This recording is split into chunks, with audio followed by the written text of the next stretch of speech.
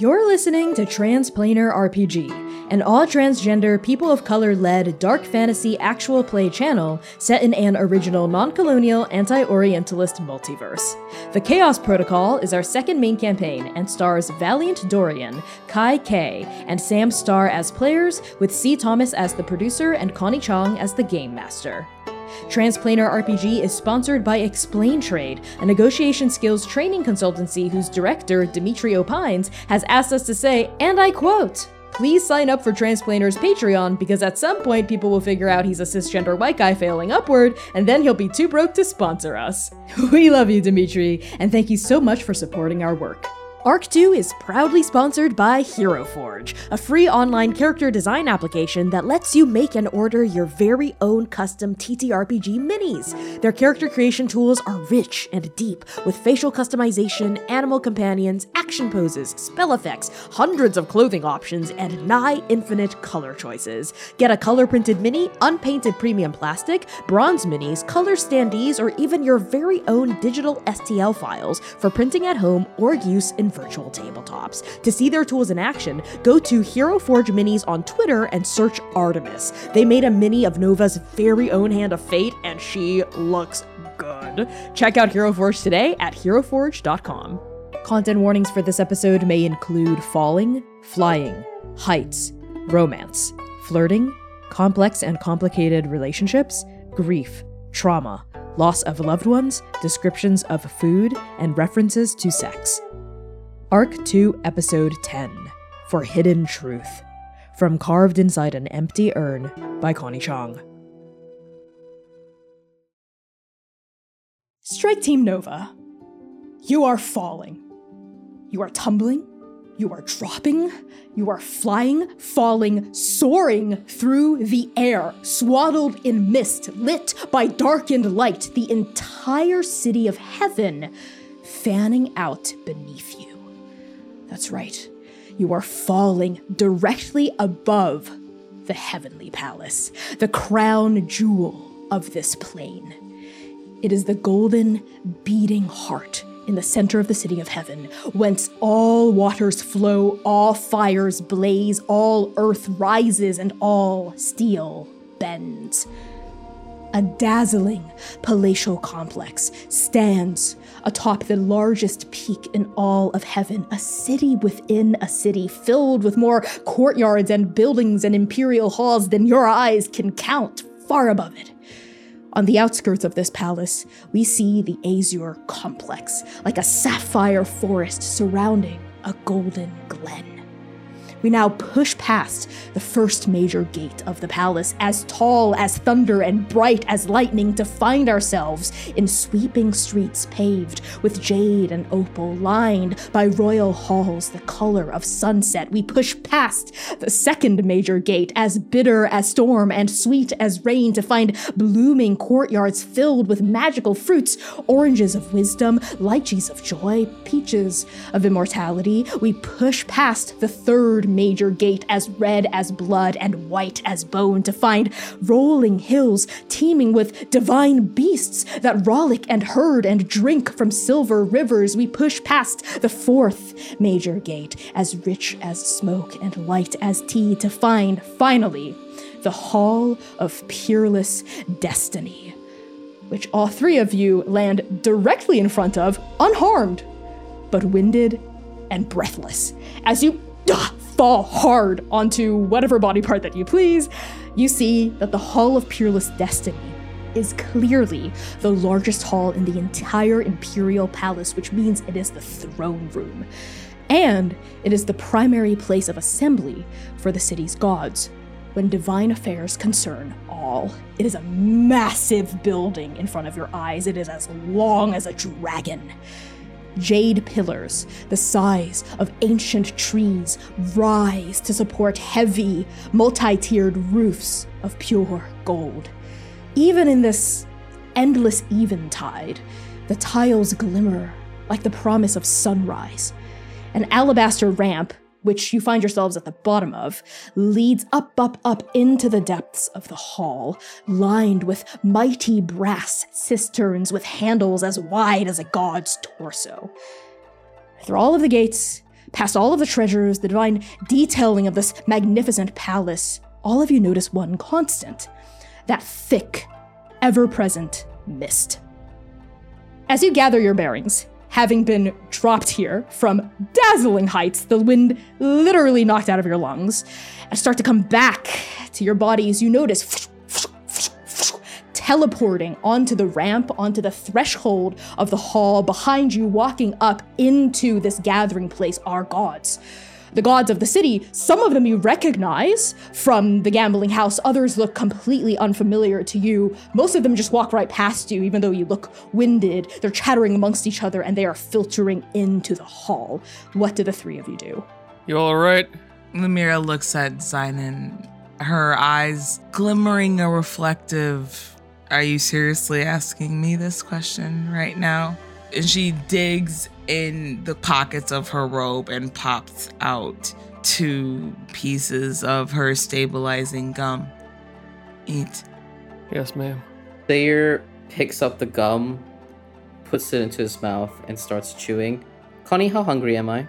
Stuffing the merits in your mouth, chewing them, and attempting to swallow had taken the edge off of that hunger, but it's still there in the pit of your stomach, growing, gnawing at you. I would like, once I see them both chew the gum, I would like to attempt to heal any ailments that are there.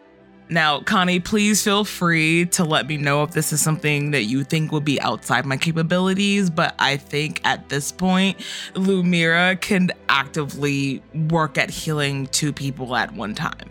So before you even start to tap into your body to draw upon healing energy, just looking at them, they look a little winded, like you might after falling for several minutes, but they're unharmed, and you as well. Whatever magic brought you here did not seek to hurt you. Okay. You'd have to catch Zynon because he starts to look around and he is actually trying to soak in the gods that are coming in, the place that we are, and listening to why we're here, listening for any kind of information about what's going on and why are there so many gods? What is going on? Good question. As you start to gather your bearings, looking around, trying to listen, figure out what's occurring, there is another tensing of magic, of energy, much closer to the 3 of you than most of these other gods.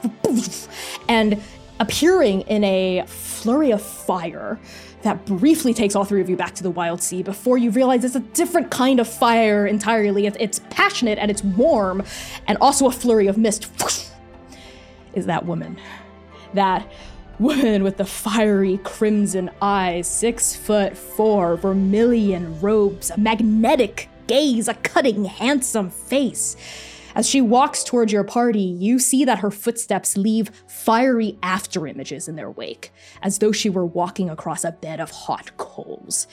And even as other gods teleport in, a lot of them pause as they see her and kind of lean toward her, not daring to accost her, but they're whispering now, not amongst themselves, but about her. They look eager, they look flustered.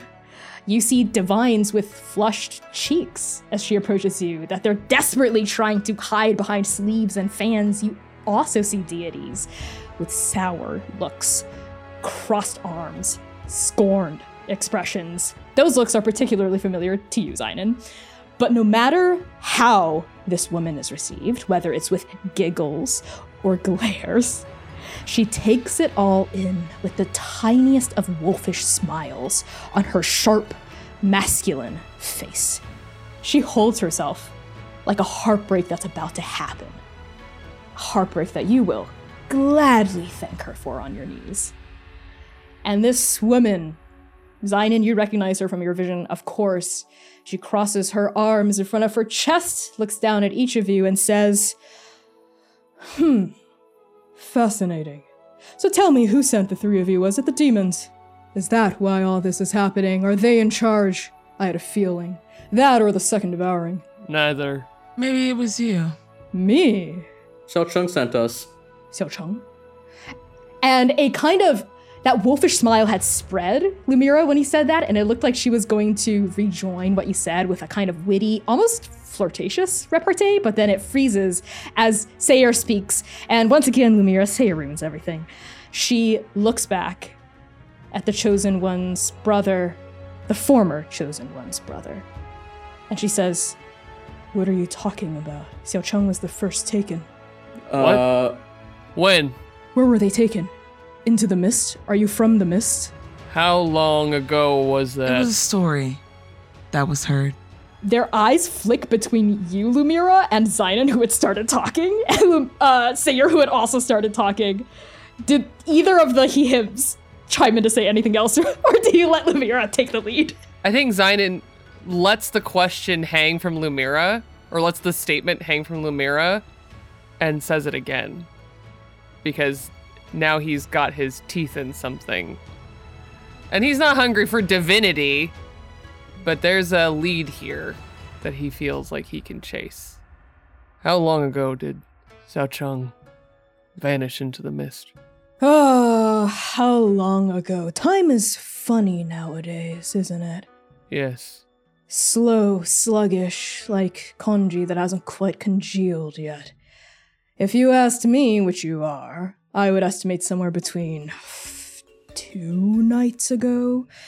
But ask someone else, like our hawkish companion back there who's pretending like they're not watching, and you notice that Lang Hui has also teleported onto the ramp here. They're not entering the hall like most of the gods are, but they're hanging back and watching this discussion unfold with sharp eyes, snake-like eyes, just like the eyes of their actual serpent.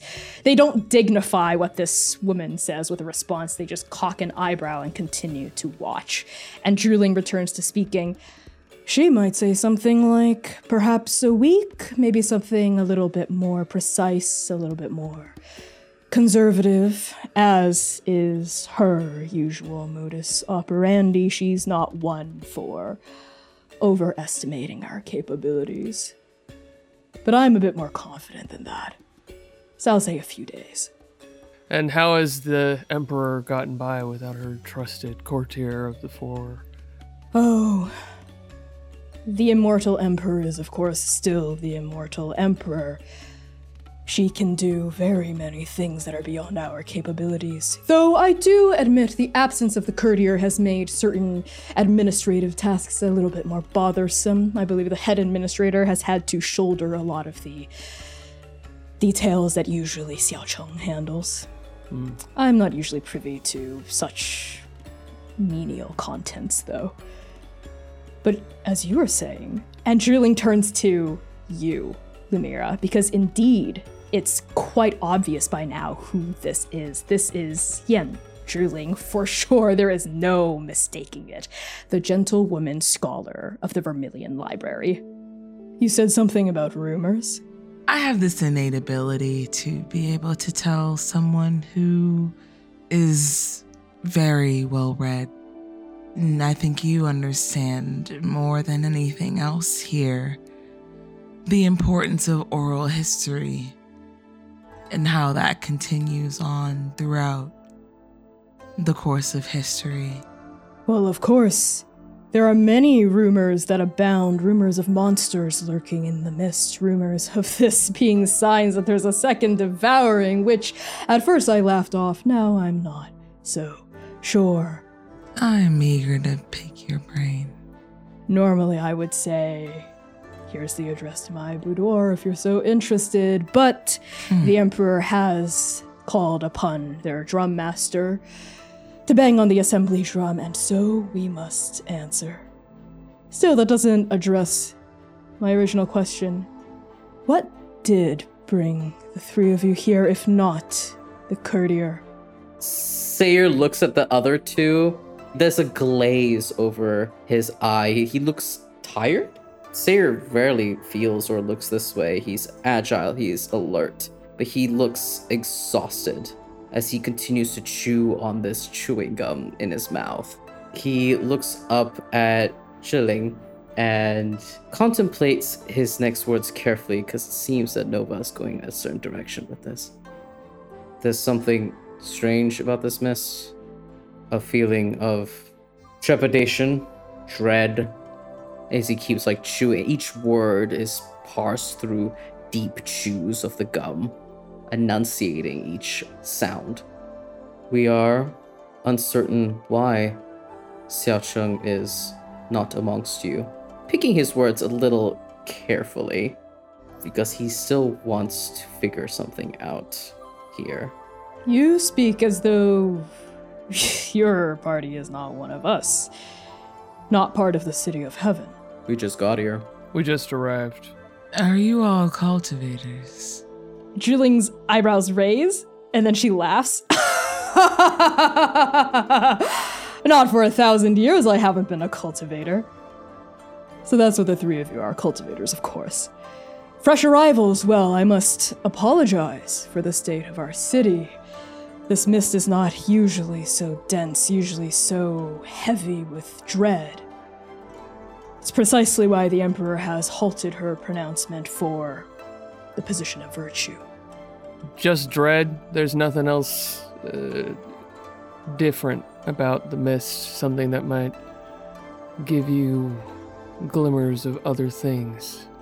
Now this is interesting. How about we play a little game before the assembly drum is beat once more and we must go inside. I answer your question, you answer mine. Back and forth, give and take. That's how every relationship must go. Do you not agree? I do. I've already addressed one of your concerns, and she nods towards Sayer. So before I answer your question, why don't you answer mine? What exactly is your interest or relationship with Xiao Cheng? We were called, let's say it was serendipity that brought us here. Fascinating.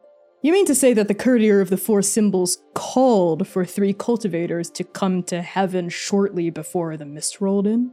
What I'm saying is that the courtier maybe had wishes of their own that possibly felt or was endearment to loneliness or wanting someone else to be here and the lack of everyone else being gone and wanted a friend. We just so happened to show up. What do you mean everyone else being gone? Everyone's still here. Xiao Cheng is the one that's missing, among 3 other people. Lumira staggers back, just subtly, just a little bit. You said time is working different, and my fellow cultivator here is quite skilled in the passage and unpassage of time, so you'll have to forgive her inconsistency. We arrived before and during the mist. Lumira looks at that for a second and is like, for a second, she like is gleeful in it. Like, yes, I do understand and know that. But after a second, it's like, wait a fucking second. Like, it almost is kind of like she reads it as like, at first it's a compliment and then she reads into it and then it feels like a backhanded compliment. Sayer hears this and there's some energy that's happening in this discussion right now. He's feeling a little hungry. So Sayer's on edge. His tail is moving and waving wildly behind him as he kind of adjusts his sash across his torso. You said Xiao Cheng was the first to be taken, right? And he dons the mask again. And to Zhiling, this is interesting because she just saw a tired man now putting on the face of an excitable youth. And he kind of like steps forward towards Zhiling. He is a good several inches shorter than her. And kind of like looks up at her with these brighter eyes still dimmed with exhaustion. And he just says, you said Xiao Cheng was the first to be taken. We have been called by Xiao Cheng. Perhaps being taken is not the correct thing that's happened. Maybe there's more to this mist and scenario that is at play. Maybe Xiao Cheng is around, right? If the courtier of 4 symbols were around, then they haven't been found in the few days, week or so since the mist has thickened. But you are right, young cultivator. This mist is different from how it usually is. It's thicker even than the regular night mists that we're used to. As for your question, don't ever say I'm not a woman of my word. Circling back to you, and she inclines her head at you, Zynon. I will answer it in front of everyone else. As the steward of the Vermilion Library, I am the owner and proud purveyor of many secret tomes, many of which contain information about the mist, its magics, its histories, and its relationship to us, the gods. I've spent a lot of time in the deepest stacks of my archives, combing through them for answers, and I have some interesting details that I'd like to share, not just to you, but to everyone in our fine city. So I hope you don't mind waiting for me to answer in front of the Emperor and the rest of the city. You say the largest library. You have access to all sorts of information, yes? Yes. Well, I never mentioned its size, I don't think. But, regardless. Size doesn't matter to me, darling. She smiles and sizes you up, looking you up and down, and it seems Drooling likes what she sees. You do strike me as an academic, as an intellectual. You are more than welcome in the Vermilion Stacks. I appreciate anyone that appreciates knowledge. Now, my friends are not as receptive as I am to someone of your capabilities. Maybe we can figure out something that works for both of us. Yes? So what is it that you wish to have from me? Access to my library? Yes. After the assembly, find me on the peaks. Find me in the Vermilion Stacks. Duly noted. We'll keep talking there. Perhaps we could come to some sort of mutually agreeable arrangement. I think that would work best for the both of us. And Lumira will reach her hand out in... For a handshake? Yeah. Yeah.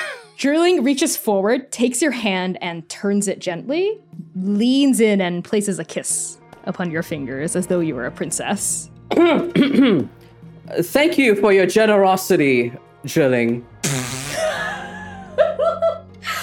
Her mouth stays for a beat too long on Lumira's hand, and then she pulls away and looks at you, Sayer.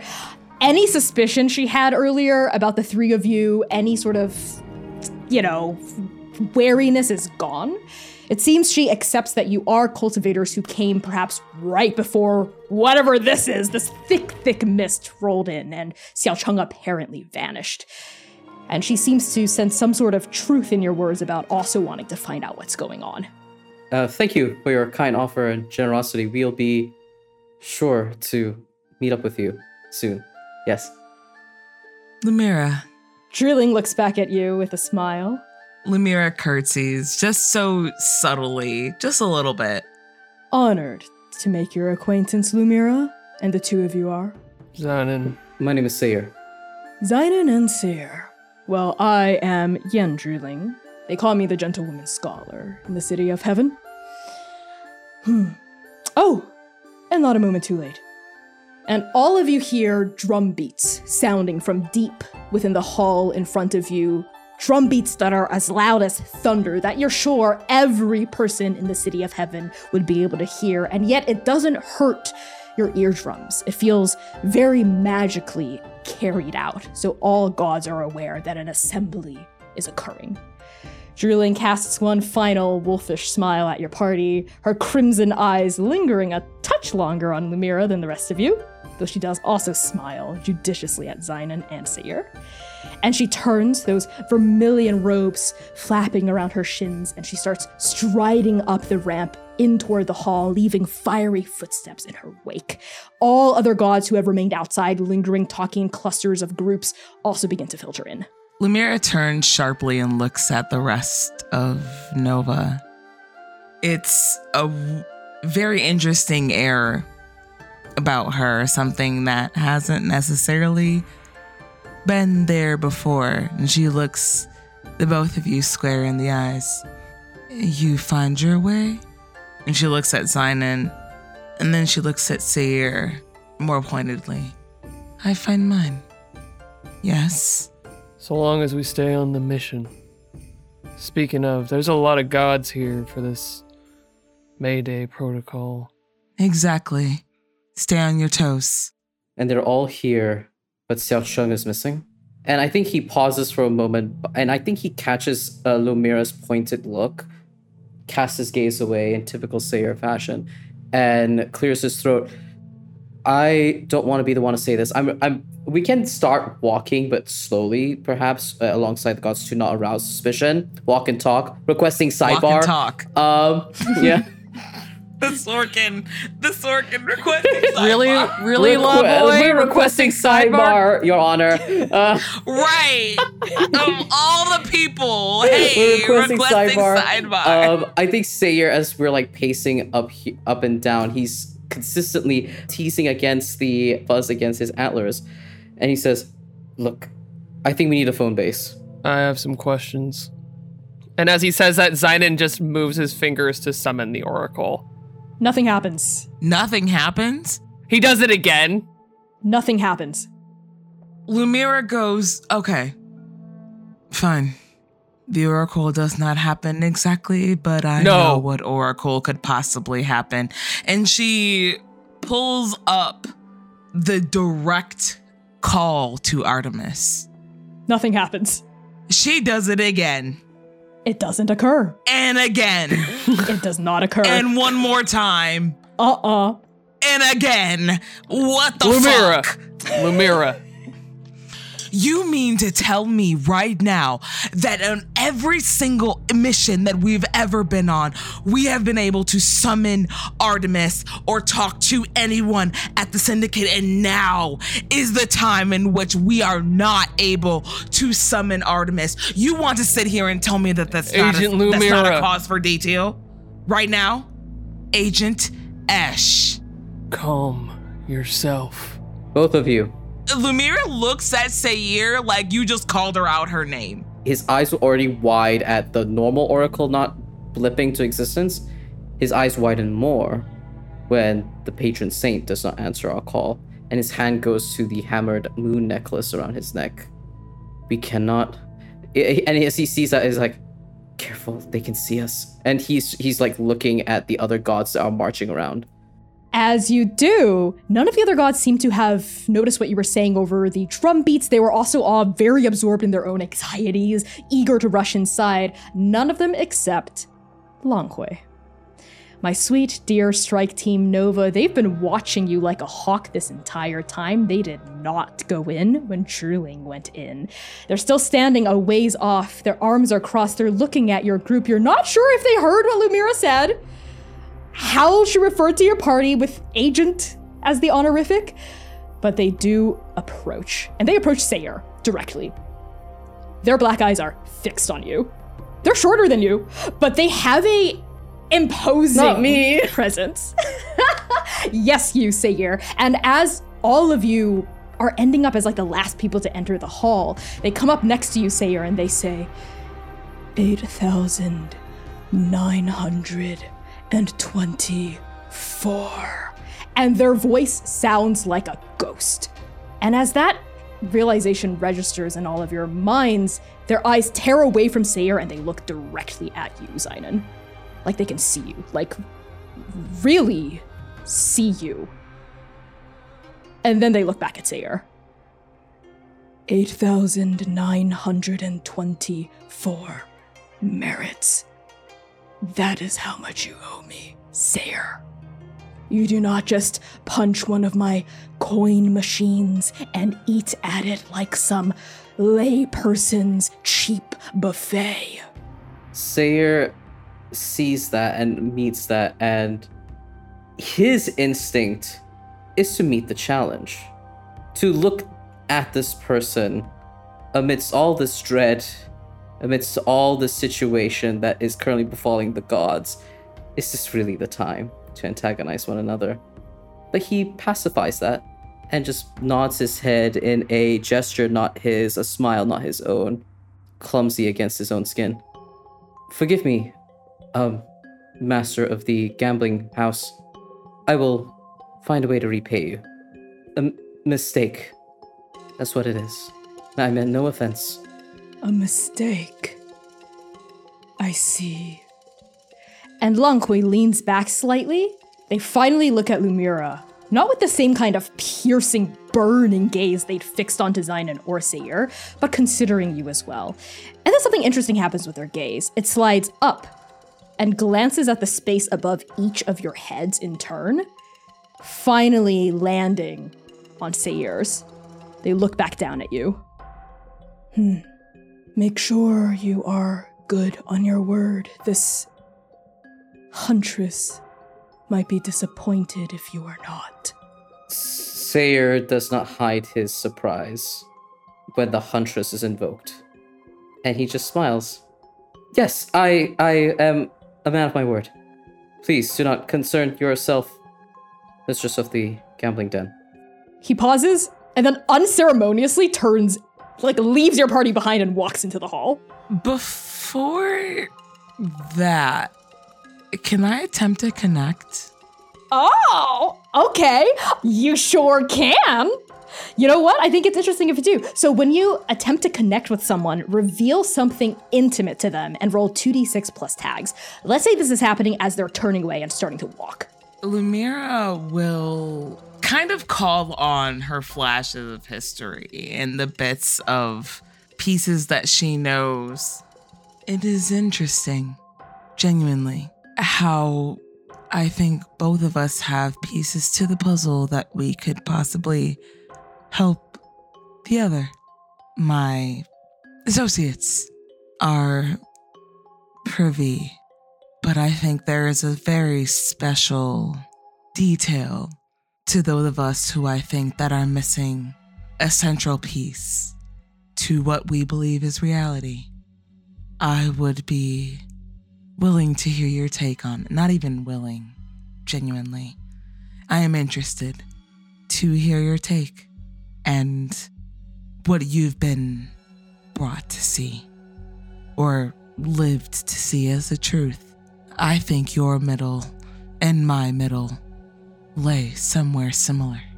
So, if I'm getting this right, Lumira, the intimate thing you're revealing is that you have a mission, a goal that you will basically stop at nothing to achieve, yes? So what rather personal thing comes up either in words or in your expression or in your face that Longhui can see?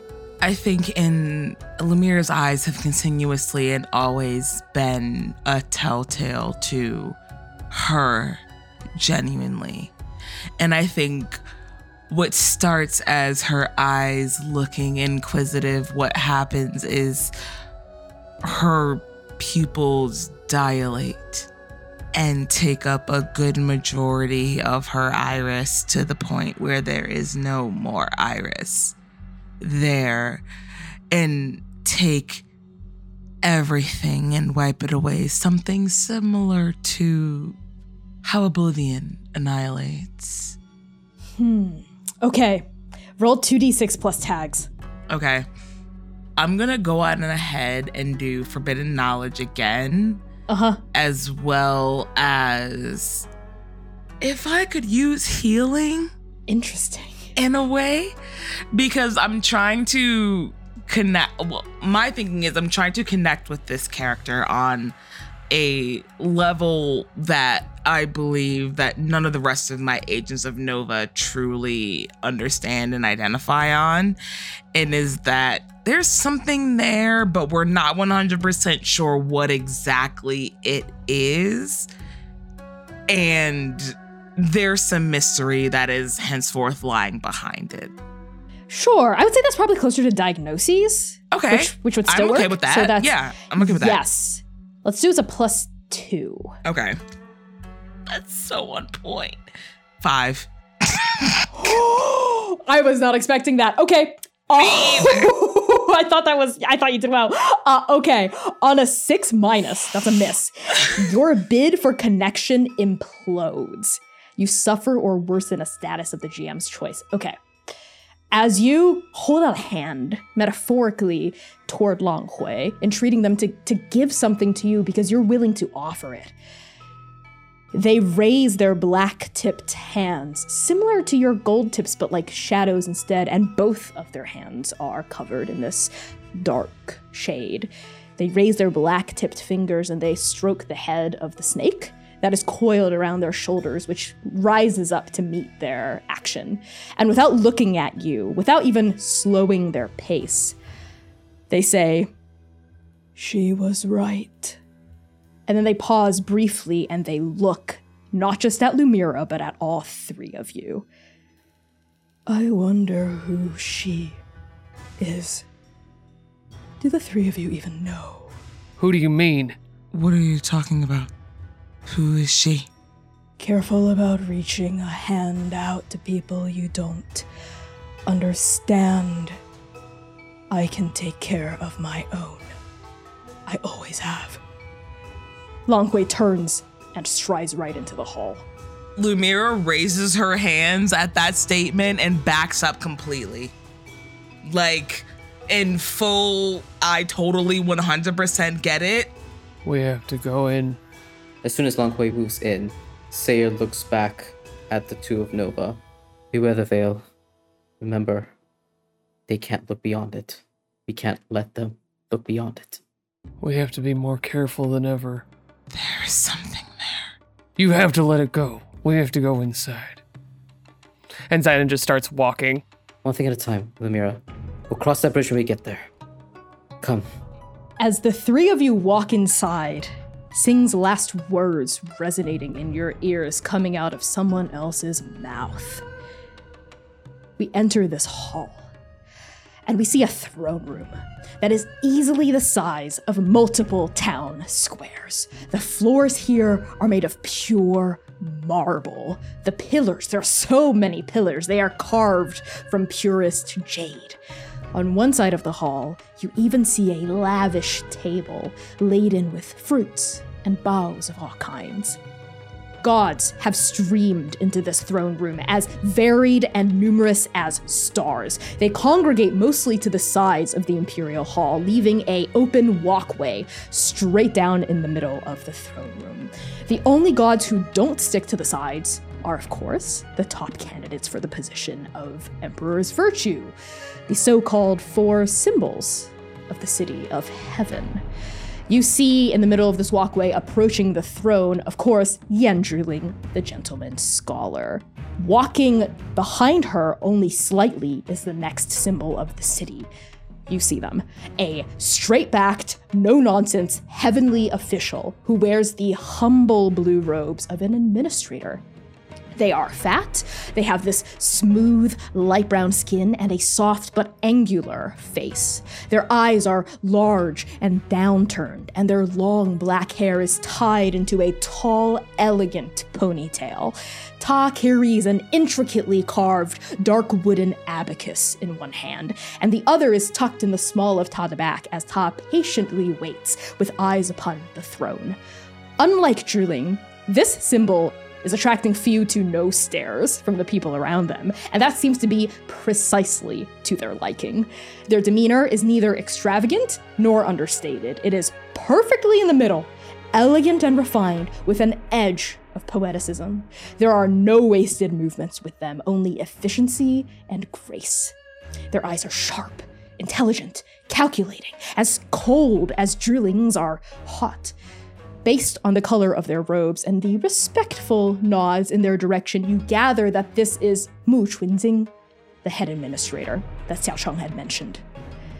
The third of the symbols that you notice, pulling up after Chunxing, is possessed of an exuberance that makes her feel charmingly youthful and rather familiar. Her eyes are big, bright, blinking and black. Her demeanor is upbeat, cheerful, smiling. Even her hair looks joyful. It's short and black and unkempt, but in a sweet way, like a puppy's fur. You're struck with the urge to run your fingers through it. Ta wears plain white robes secured with a blue sash, where a small steel hammer is tucked away. She's looking around the hall as she walks with this open, unabashed excitement, like this is her first time being in such a place. And with a big, toothy grin on Ta's face, Ta waves at the gathered gods, the vast majority of whom greet her back with genuine affection. She appears to be quite popular. But despite her sunny disposition, you can tell, even with her robes, even from this distance, that she is muscular. Their back is broad. Their legs are thick and sturdy. Their arms look like steel coils. They're not very tall, but they are stocky. They're strong.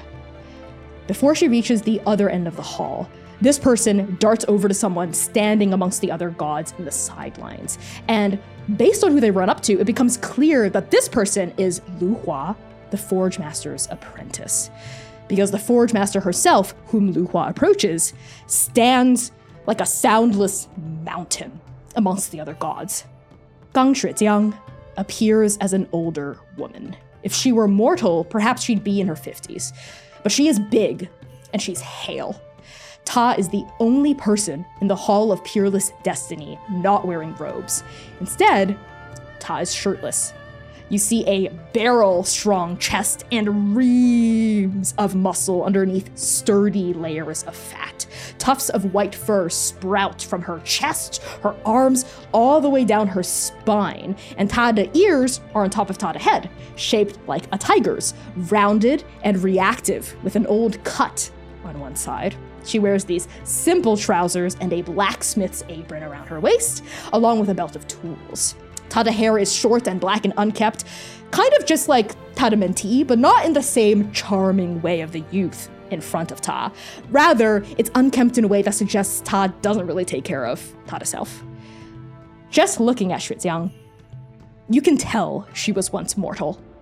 That she ascended rapidly when she was older, that instead of taking a younger appearance when she became a god, she chose to keep this form, the one she had when she could still bleed.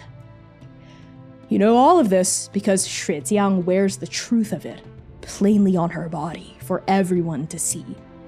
Lu Hua pays respects to their mentor with a small bow, drawing an affirmative hum from the crowd before they continue onward toward the throne. And the fourth and final symbol to enter the space is, of course, Lang Hui, the heavenly liaison who had just left Strike Team Nova shaken in their boots. As she enters the Hall of Peerless Destiny, a few strides behind the rest of the symbols, the other gods do the opposite that they did for Zhuling. They shrink away from him, like light fleeing from shadow. He seems unbothered. They move away from your party, and they step forward with the easy confidence of a snake about to strike. Given their uncanny abilities, perhaps, and even uncannier personality, few are so bold as to look Lang Hui directly in the eyes. Few except the other symbols. So as the symbols begin to form a line at the base of the currently empty throne, how do you all enter and where do you choose to stand? Upon entry, because Zynon was walking purposefully, his pretty long legs striding, his boots clicking on the beautiful stone floor, he pulls off his hat, and I think he starts to look with his true eyes, the eyes of a ghost, as he walks into the room. His curiosity from Lang Hui so piqued, and he has this need to see what it was that they saw. And so he walks in and takes it all in, and I think maybe accidentally separates himself from the world of the living a little bit. Oh my god, I think that's gonna be channel your power. So when you channel your mythos or logos to overcome an obstacle, reshape the environment, or extend your senses, describe how your power flares and roll 2d6 plus tags. So I have an ability called Unspoken Eulogies in my tags. Oh, hello? Okay. Specifically drawing on how he feels about everything that's gone on around Sing and the echoes of her and all the things that he didn't get to say to her. And Untethered Existence, both from my mythos theme. And I think that's it. I'm gonna invoke a weakness tag, Yeah. Haunted by Dusty Memories. Yeah. Okay, so that's a +1 total. 6. What's happening? Okay, how does your power flare? He really isn't sure why he can do what he's doing. I mean, like, he was a ghost for a couple of months, but that's very different than trying to use it to see things and do things. And I think that he unknowingly, as he pulls his hat off, shakes off his mortal form and a ghost hand of who he really is. A glimmer of real Zainanesh, not this city of heaven Zainanesh. A black-gloved hand holds a hat with no tassels, and a little bit of his trans uniform, a little bit worn more than it should be, is just glimmering from where it shouldn't be. Yes. And as you lower your hat, the edges of your body, Zainan, begin to fade, begins to turn translucent. From your perspective, everyone else starts to fade. And instead of mist rolling in, it's dust filtering past your eyes. So much dust, an entire world's worth of dust, just running in front of your mind's eye. But for Seir and Lumira and all the other gods here, you feel a chill emanate from Zainan, as though you were being washed in a pure, cold waterfall that no one can see. It's like Zainan is a drop hitting the surface of a pond, and you're feeling ripples rock outward from him. As these unseen ripples hit the gods on either side of this walkway, they stop looking at the symbols and waiting for the emperor, and they start turning, talking a little disturbed, anxious. You hear a couple of them mutter, "Is that the mist? What is that?" But other gods say, "It doesn't feel like the mist. That's something demonic." And people are muttering about demons now. And none of this is happening close enough to the other end of the hall, because this is a huge hall for people by the throne to see or notice. But one symbol does turn around. Langhui. Langhui turns fully, looks directly at Zainan, who's continuing to slip out of reality. Their eyes widen a fraction, just a fraction of an inch. They cock their head briefly to the side, and you see their black-tipped hands twist as though they were unscrewing a jar by the hem of their waist. And Zainan, you feel yourself twist back into your body. You've been forcibly pulled out of this ghost realm you're trying to walk into and situated back into your city of heaven form. Yes, Lumira. Twisting in their magic is a part of my repertoire. That is how I rewind time, create liminals, XYZ. Is there anything that would be similar to, or even remotely close to what it is that I do, that I could possibly pick up on and be like,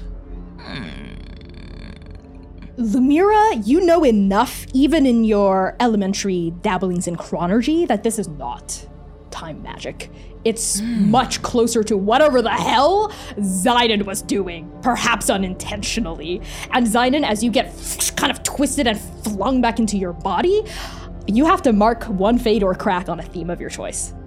Oh God, I think he cracks on one of his Logos themes. I think that he is shunted back into reality so harshly that a crack forms in his lone survivor of Kaseki, the one who walked in all of this dust. He was suddenly rejected from something that is so fundamental to who he is, and he's a little bit in shock and just kind of looks around. Seir comes up behind you and steadies your back with his palm, looking you up and down. Zainan? The mission. We should stick to the mission. Yeah. And he just starts to stumblingly, but eventually easily walk forward again. Does your party stay in the middle of the hall where no one else is, except for the four symbols, or do you join the sidelines? Gonna go try and blend in. We're gonna try and attempt subtlety here. Seir would like to... I think he's lagging behind Zainan and Lumira. He's a little disoriented by everything that's happening. He's hungry, and there's so much information, so many threats abound, and I think he's going to stand by the table of all of the food and fruits and treats, and I think his hunger gets the better of him. He picks up a fruit and starts nibbling on it as he is... I mean, this just looks like a buffet. Why not pick something up? And he just stands there with everybody, and he's contemplating all of this. His blue eyes are darting wildly between the four symbols, Zidon and Lumira, the tensions that exist there, the fact that we had that interaction with Lang Hui, and Artemis didn't answer. Couldn't answer. Blocked, whatever. And Sayre feels so isolated, like he's at the precipice of a tall mountain or a cliff, and he has nowhere else to go. He needs answers. He needs to focus, recenter something. He takes a bite of whatever fruit he picks up. And Connie, I would like to attempt to brood.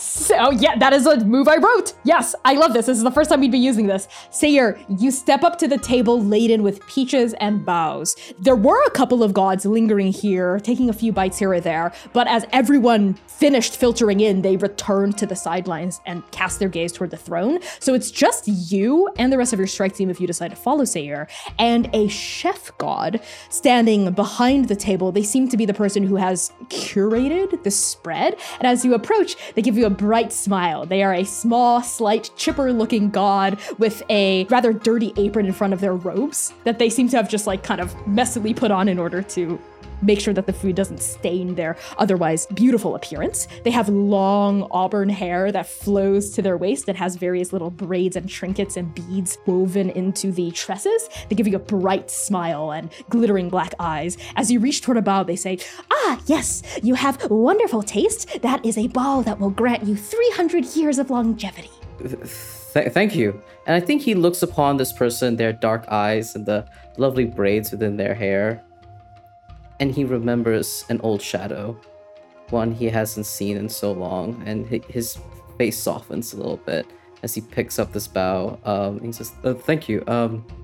Will it fill? Is it a filling? Will it fill me up? Starving." "Oh, yes. Yes, it will fill you for 300 years as well." Fantastic. And Sayre picks it up and like smiles once more, a clumsy smile. He stands close by to the table and takes a bite out of the bow. I'm gonna need you to roll. As you bite into the bow, Oh, no. you're gonna brood. Okay, I thought you were gonna make me do something else, and I was like, huh? No. So as you're chewing on this thing, when you take a beat to brood about the events at hand, name what's troubling you and roll 2d6 plus logos, which is the number of logos themes you have, which I believe is 2. Yes, I have 2 logos themes. Little Hunter and the Chosen One Shadow. What is troubling you, Sayre? What is troubling me is the fact that everything feels outside of our grasps as agents. Like, I feel like our hold on all of the moving cogs in this is slipping from our fingers, and we are tumbling into an abyss of intrigue that we're not ready for. And I think that's what he's specifically thinking about, of like, how can I help anchor us as Nova here? And he's just trying to parse through that. Excellent. All right, 2d6 plus my 2 plus 2. Okay, finally some him redemption over here. That's 11 on the die plus 2, 13. That's excellent. So, no matter the outcome, choose one to answer. The GM will answer the other. So the 2 questions you get access to are, what am I not seeing? And how can I move on from this? This is some fun tech from Godkiller, which is a game of my own writing and creation. I'm going to answer the second question of how can I move on from this? And I think the conclusion that Sayre comes to in his head is we need allies. We need allies, and his eyes flit over to Lu Hua. And as his eyes flit over to Ta, he kind of like gazes into Tada's energy, demeanor, brightness, this heroic light that exudes out of Ta. And they just sit there and remember someone who feels exactly that same way. His own bright-eyed sister, that energy. Maybe there's an ally to be made here. If we make an enemy, if we make an adversary of one, we can make an ally in another. And maybe she's our ticket. So I think that's the answer he comes to with how can I move on from this, is finding an ally, and that ally being her. Okay. I will answer, what am I not seeing?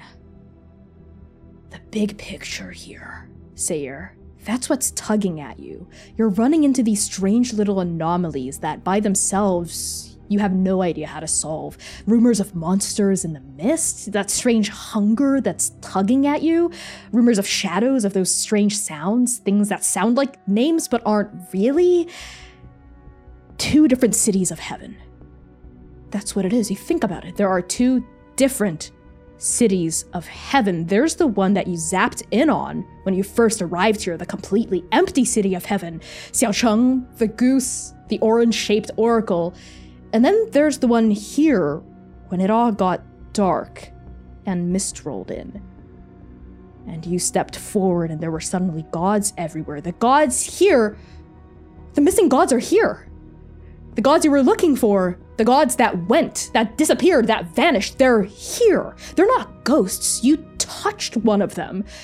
Many of them, actually. They have scent, they have sound, they have personality and presence. This doesn't feel like an illusion or anything like that. Each of these gods are, for all intents and purposes, they are real, they are here, but there are 2 different cities of heaven. How could that be possible? And the mist is at the center of all of it. That's what you're not seeing. That's that bigger picture. On a 10+, which is what you got, the GM will also tell you what much needed help or ally comes to you in this moment. It is all of the gods taking in a deep breath and straightening their backs as you all sense the Emperor arrive. So Sayer, even with your mouth full of bao, you're chewing it. It feels delicious in your mouth, and you're sure that if you swallow it, it would fill that strange pang in your stomach. You hope. But before it's even able to slide down your esophagus, you feel the aura in the room change. So do you, Zynon, and so do you, Lumira. And as the 3 of you take up your positions, there's another beat of drums ringing out. And all eyes turn to the very back of the hall of Peerless Destiny, where you all see the throne. It is carved from fragrant red sandalwood and inlaid with gems of every color imaginable. It perches upon a raised dais that's separated from the rest of the grand hall by a vast moat of amethyst water. And entering from the veil beyond, just stepping into existence, haloed by the eventide light streaming through glass panels mounted in the ceiling, is the immortal emperor, Longdu. Longdu is a stoic and imposing woman. Her face is ageless. Their hair is an obsidian river. Tada robes are violet, deep violet, graded with black and white like striations in purest jade. 4 strings of pearls dangle from her crown, shimmering past her lashes, but nothing is strong enough, cruel enough, beautiful enough to contain the force of the Emperor's gaze. Longdu's eyes are so black, they're indigo. They are the color of a mortal soul that has inflicted so much violence upon the gods that it too has become divine. As soon as Longdu enters, the entire hall falls silent. All eyes turn to look reverently upon the immortal emperor. She sits down on the throne and then looks at the head administrator, Mu Chunjing. Chunjing steps forward, the beads of their abacus clinking together with a melodic sound that rings through this grand hall like a prayer bell. They raise their throat and speak. Their voice is as clear and harmonious as those abacus beads, but there's something restrained about the affect, something unacknowledged. All welcome the immortal Emperor Longdu, devourer of the devouring, grand adjudicator of the game, sovereign on high of Yaolan, the amethyst dragon. All around you, the assembled gods move in acknowledgement. Some bow, some raise their hands in greeting, others flare with magic. What divine emotion strikes each of you as you see the most powerful god in the city of heaven? And how do you show your acknowledgement? I think it comes almost naturally natural to Lumira. It is the feeling and effervescence of some beings that are greater than her. And although she completely understands and feels that way in the presence of fate, it's doubly impactful outside for some reason. So Lumira just bows and drops to one knee, does not make any eye contact or anything along the lines of that. It is a complete show of submission and understanding and respect amongst those that she knows and feels and recognizes as higher than herself. What about you, Zynon? Zynon is at first overwhelmed, and then it moves into underwhelm. He's not encountered a god on any of his missions with trans. And then he remembers the feeling from moments ago, years ago, meeting fate. And somehow those two things collide, and he feels this intense clash inside of him before he feels that ground under his feet, and he remembers they're not at trans. So much like Lumira, he is overcome with the sense of a trans agent encountering a god again. But his is one of absolute fear. We're not meant to see these people, and he is feeling very out of sorts and out of his depth, and all he can manage is a deep bow from the waist, but his hands are shaking while he does it, overwhelmed by divinity. And what about you, Sayer? Sayer sees the Emperor take up their place upon the throne, and he's met royals, he's met the gods of the Wild Sea, who are the oil dragon and the large tree. And when he looks at Longdu, he doesn't see fate, magic, or any of the gods or kings and queens he's met before.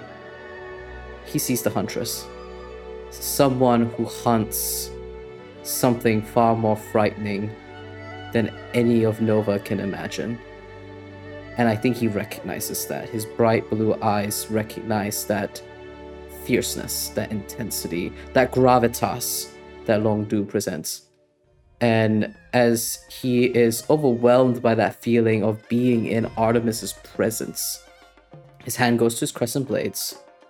He unsheaths one of them, beats it against his chest, and holds that salute, the same resolute acknowledgement that he gives to the patron saint of mortals.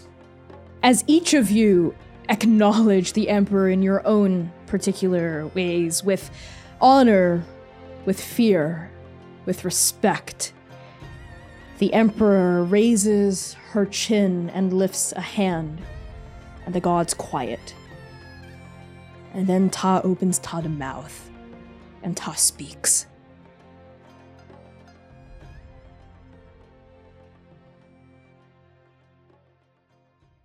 This episode was edited by Marissa Ewing of Hemlock Creek Productions. Our original intro theme music is by Jonathan Charles.